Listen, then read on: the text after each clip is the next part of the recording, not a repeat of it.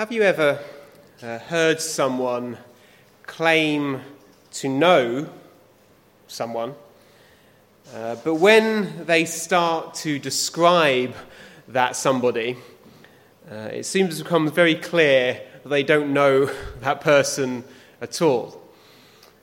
Perhaps they describe them as tall when you know they are short. They perhaps describe them as blonde-haired when you know they have brown hair. And it becomes very clear that they do not know the person that they claim to know. I sometimes get that feeling when talking to certain people who call themselves Christians. They claim to know Christ. They claim to have a relationship with him, and yet the Christ they describe seems very different to the one which is presented in the Bible. Their Christ seems to be a figment of their imagination who does not bear much relationship to the Christ described in the words of Scripture. And many such people who call themselves Christians are in for a rude awakening one day when they are faced with the real Christ. That reminds me of a little story I heard of a CNN news cameraman. And he once called a local airport at short notice to charter a flight. And he was told that a twin-engined plane would be waiting for him at the airport so that he would be able to take the photos he needed or the film he needed from the air. Arriving at the airfield, he spotted a plane warming up outside the hangar, and he jumped in with his bag and he slammed the door and shouted, "Let's go!" And the pilot taxied out, swung the plane into the wind and took off. Once in the air, the cameraman instructed the pilot. He said, "Just fly over that valley and make low passes so I can get good shots of the fire on the hillside." There was a forest fire happening at the time, and he wanted to get the best shots. And the pilot asked him, "Why? Why do you want me to do such a thing?" And the man said, "I'm a cameraman for CNN, and I need to get up some close-up shots." Well, the pilot was strangely silent for a moment, and finally he stammered, "So what you're telling me is you're not my flight instructor." That CNN cameraman had a rude awakening when he realized that he had mistaken the identity of his pilot. He had thought his pilot was someone that they actually weren't. In a much more serious way, many people who would say they're Christians, would say they're believers, who perhaps go to church week after week, are in for a rude awakening when they meet Christ on Judgment Day. And he says to them, "Depart from me, I never knew you." Christ has told us who he is. We can find out who Christ is in the words of Scripture. The tragedy is, so many people do not listen. They do not listen to what Christ has said. They do not gaze at the picture of Christ that we are given in the Bible. For many, what they think of Christ stems from their imagination. They have an idea of Christ, but if only they knew it, it's been concocted by them. It's the Christ they want, the Christ they feel they need. Others, it's from a kind of general cultural idea, perhaps from stained glass windows or from vague things they've heard at Easter and at Christmas. Perhaps a few have taken one or two Bible verses and have built all their understanding of Christ from just one or two words about him. But they have not gazed at the whole picture. They have not listened to Christ carefully. And one of the easiest ways that we can tell if we are like that, if we are worshipping the wrong Christ, is by looking at and listening to our own prayers. You can learn a lot about what you think of Christ by what you pray to him and how you pray to him. That will tell you a lot about the Christ you worship. And oftentimes, well, maybe often is an exaggeration, but sometimes in the Gospels, Christ deliberately tests those who claim to follow him to see what is truly in their hearts. Whether they're truly following him or just merely something they want from him. There's one example when Christ was walking on the water and there's a storm and he passes near to where his disciples are, rowing with all their might in the middle of the storm. And the gospel tells us that Jesus would have passed on by. Jesus was going as though he would pass by them until they cried out to him. Isn't that interesting? It says Jesus was going to pass on by. They were struggling. They were in a storm. But Jesus was going to walk on by them. He wanted to see what was in their hearts. Would they cry out to him or not? There's another example on the road to Emmaus. You remember how the two disciples were journeying from Jerusalem to Emmaus. And they were miserable, they were despondent because Christ had been crucified just 3 days previously. And a stranger meets them on the road, and he talks with them, and he shows them in all the scriptures how Christ had to come and die, and 3 days later rise again. And the two disciples say that their hearts burned within them as they heard the wonderful things this stranger had to say. But then it says, as they approached the house, the stranger would have walked on by. But the disciples said, no, stay with us. Come abide with us. Eat with us. And then they learn in the breaking of bread that that stranger was Christ himself. But he would have walked on by. He was looking to see what was in their heart, whether they wanted him to stay or not. And we have another example here in this passage, this strange passage in Mark's Gospel. An example of where Christ waits to see what is in the heart of this woman from Syrophoenicia. And he tests her heart to see what is truly there. Would she cling to him, or would she be offended and run away? So that's what I'd like to do this evening, is just look at this passage, Mark chapter 7, verses 24 to 30, and see what we can learn for ourselves as we come to Christ, what we can learn about our hearts as we look at the heart of this woman. And look at verse 24 and 25, where Mark introduces this account. It says, verse 24, from there, he, that's Jesus, arose and went to the region of Tyre and Sidon. And he entered a house and wanted no one to know it, but he could not be hidden. For a woman whose young daughter had an unclean spirit heard about him, and she came and fell at his feet. We're introduced to this Gentile woman, and I think it's possible she might be the first Gentile referred to in the Gospel of Mark.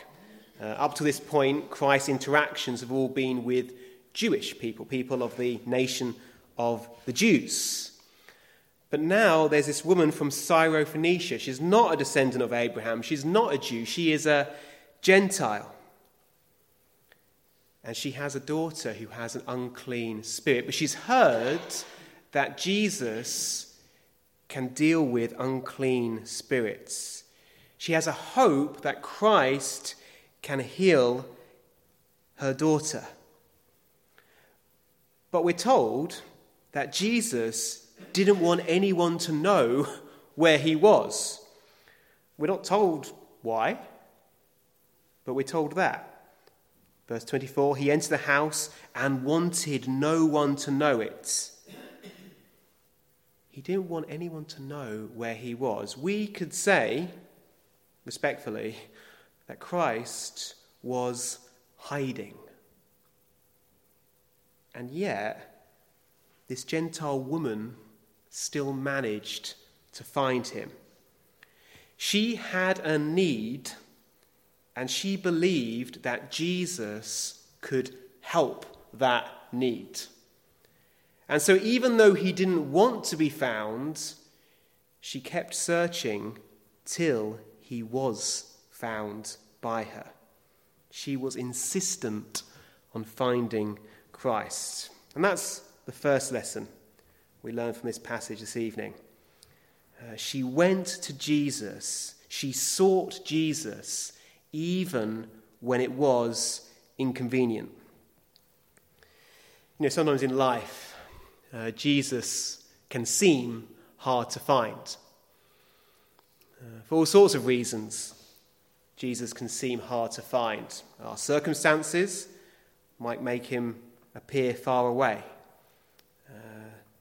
Our lives that we've lived up to this point might make us unlikely candidates for Christ's mercy.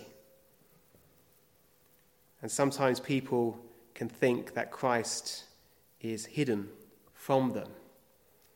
Other people have, in a sense, the opposite problem. And their problem is that they don't bother to look for Christ because they think, well, Christ should find me. They think, surely that is Christ's job. There's one, it's been ascribed to many different people. I haven't been able to find who actually said it, but someone once said in history, a famous person, God will forgive me, it's his profession. God will forgive me, it's his profession. That's the attitude of so many people. They think, well, that's what God does. He forgives. He shows mercy. And so they don't bother to seek him because they think, well, he's going to seek me.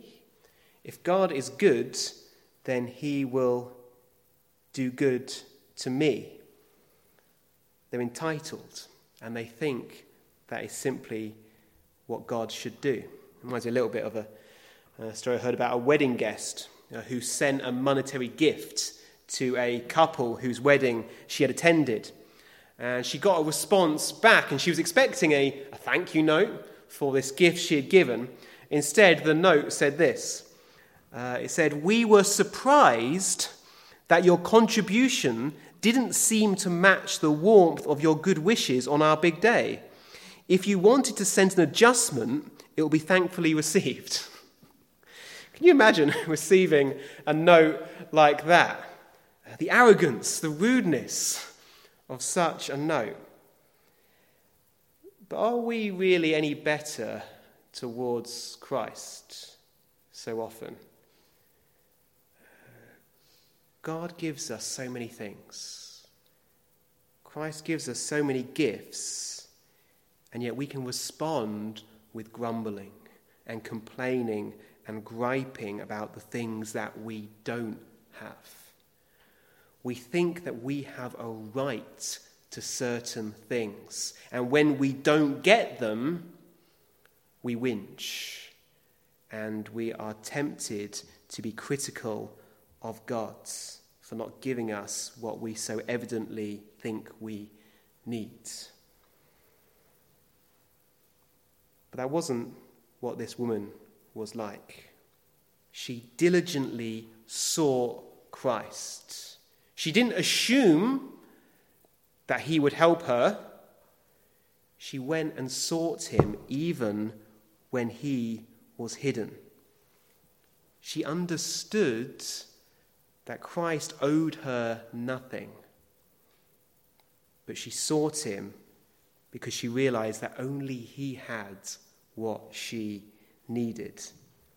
And that's why it says in verse 25, she came and fell at his feet. She humbly bowed to Christ. But let's move on. Let's look at verse 26 and 27 to see what happened next. Verse 26, the woman was a Greek, a Syrophoenician by birth, and she kept asking him to cast the demon out of her daughter.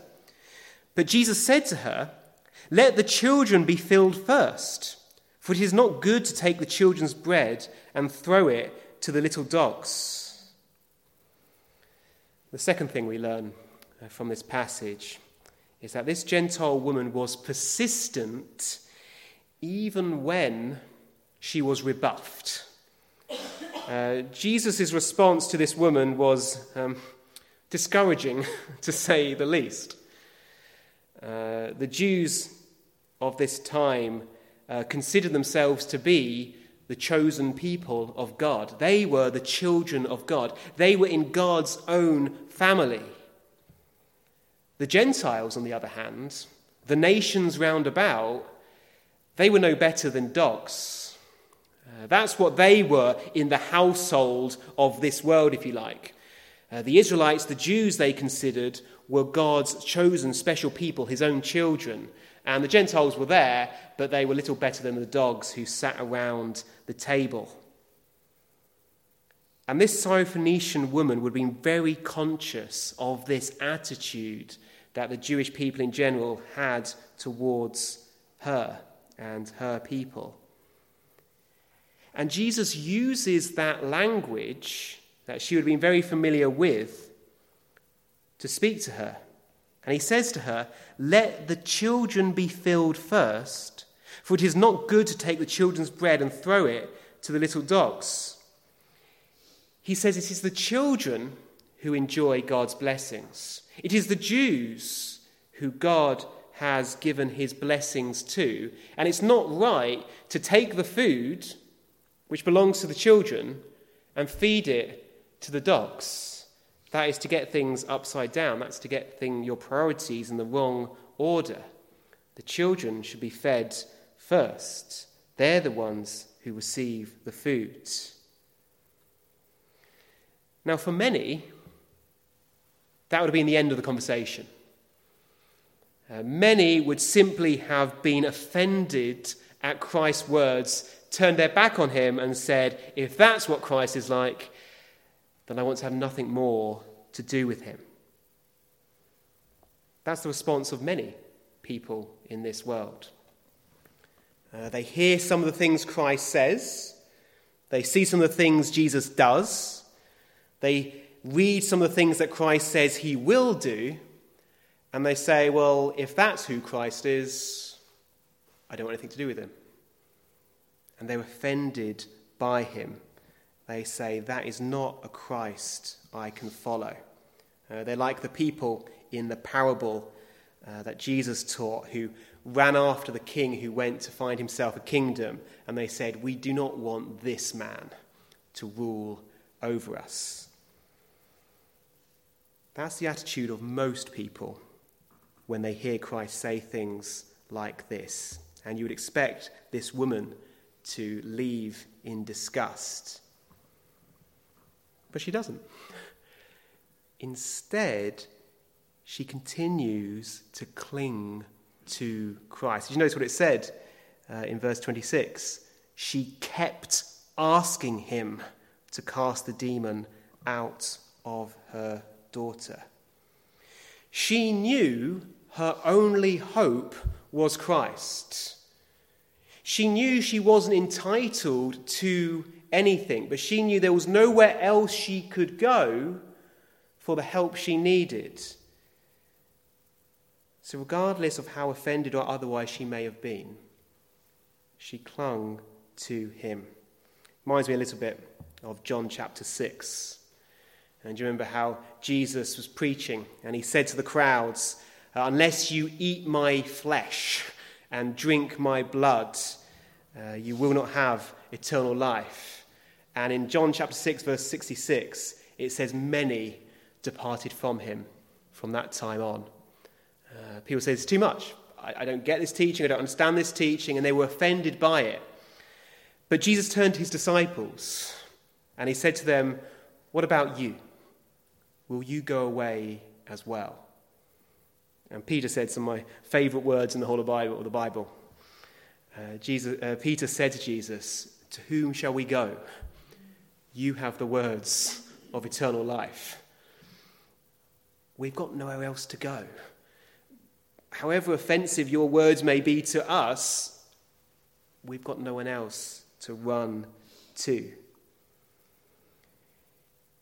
Jesus is exposing what is truly in the heart of this woman. And often in life, he does the same to us when he delays in answering our prayers, when he responds in ways which we don't expect, when he responds in ways which sometimes offend us. Christ is drawing out of us what is truly in our hearts. Do we really follow him or merely follow something that he gives to us? Let's read on still, verse 28 and verse 29.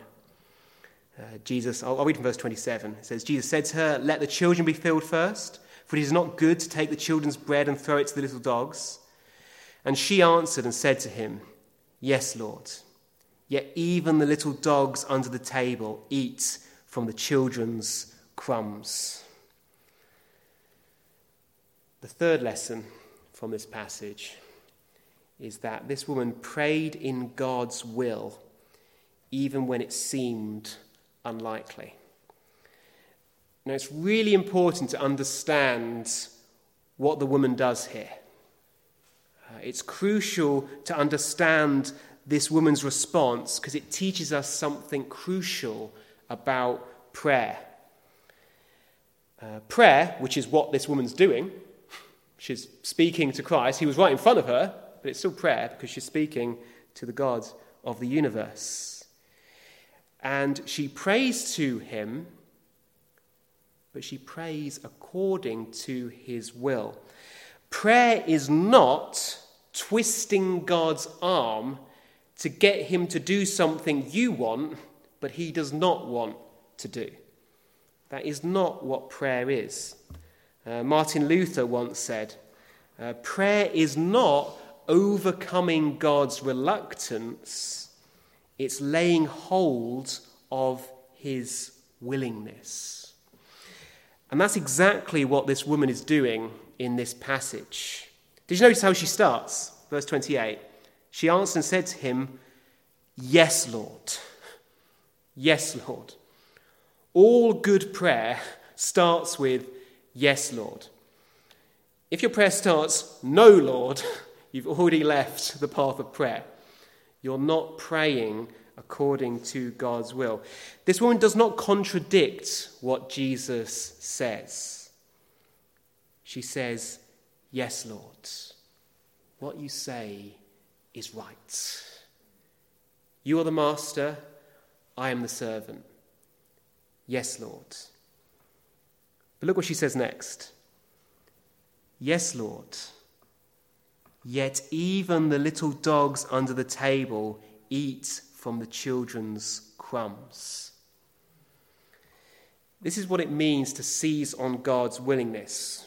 If I can put this reverently, and don't push this to the extreme, but if I can say this reverently, she finds the loophole in Christ's words.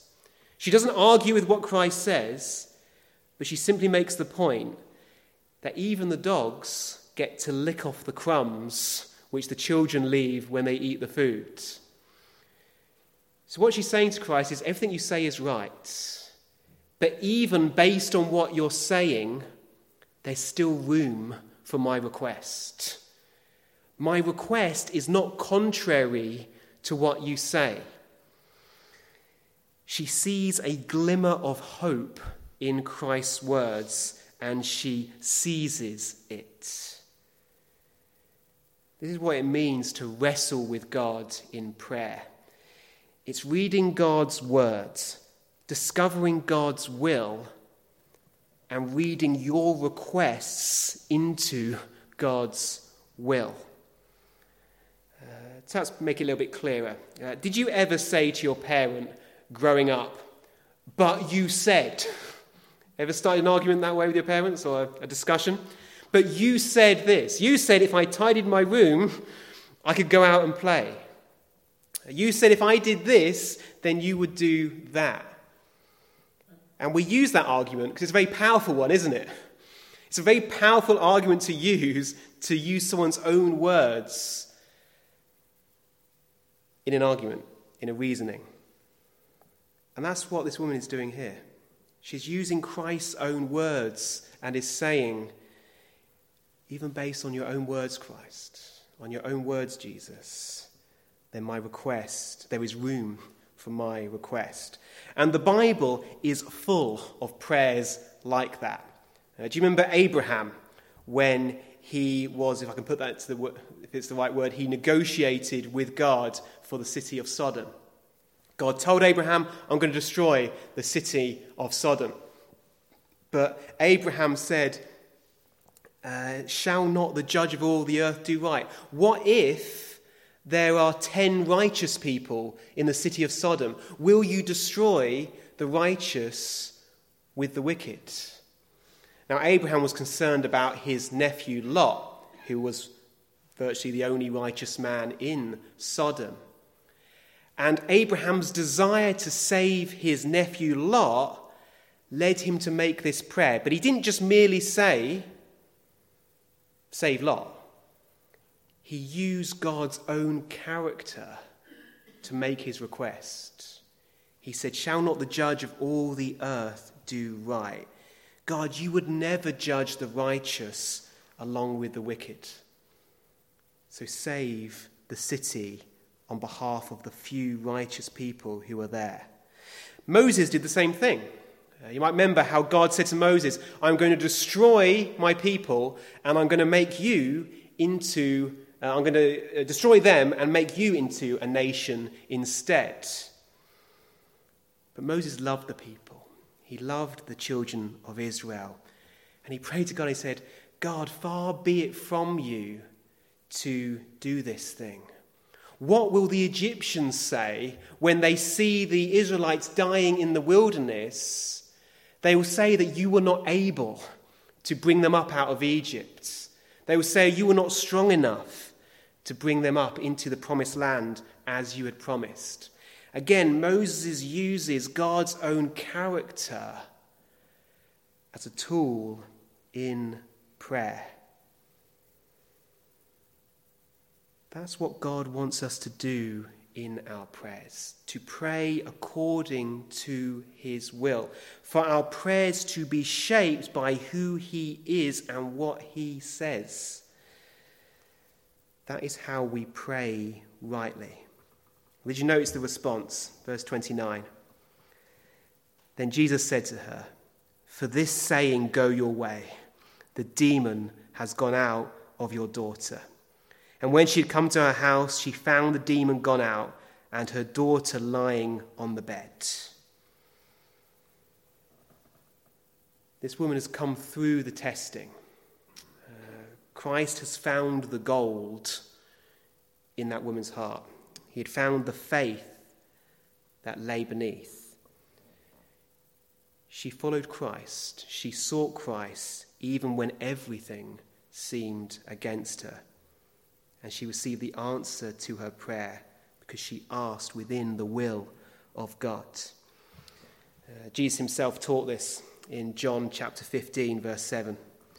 Jesus said, "If you abide in me and my words abide in you, you will ask what you desire, and it shall be done for you." This is why it's so crucial that we know Christ rightly, that we don't just worship a figment of our imagination, that we don't just worship a Christ who we would like to believe in. Because when we do that, we will ask for all the wrong things, and we will ask for things in all the wrong ways. He said, Jesus says, abide in me. Let my words abide in you. Let who I am shape your desires, shape your requests.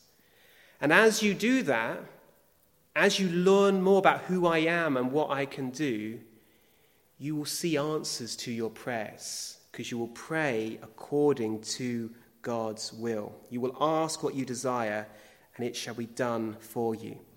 We cannot hope to pray rightly. We cannot hope to receive the answers we want unless we learn to listen to Christ and know him well. That's what this woman did in this passage. And that's what the exhortation to us is as well. Firstly, to seek Jesus even when he seems hard to find. To not just give up and say, well, that's that, but to keep seeking, to be persistent. To be persistent even when Christ's answers don't seem favourable. To cling to Christ even when we don't get what it is we think we want, because where else will we go? And above all, to pray according to God's will, to listen to what Christ says, to learn who he is, and then pray accordingly. That's the key. Those are the keys to good praying, to pray in a way that is pleasing to God. And if we pray like that, if we increasingly learn to pray as this woman prayed, not just our lives, but the lives of those around us will be transformed as well. And that's why I've chosen as our last prayer, number 516. 516, a hymn which expresses that sense, that mood that we should all have when we come to Christ. My faith looks up to thee, thou Lamb of Calvary, Saviour divine. Now hear me while I pray. Take all my guilt away. Oh, let me from this day be wholly thine. So we'll close by singing number 516.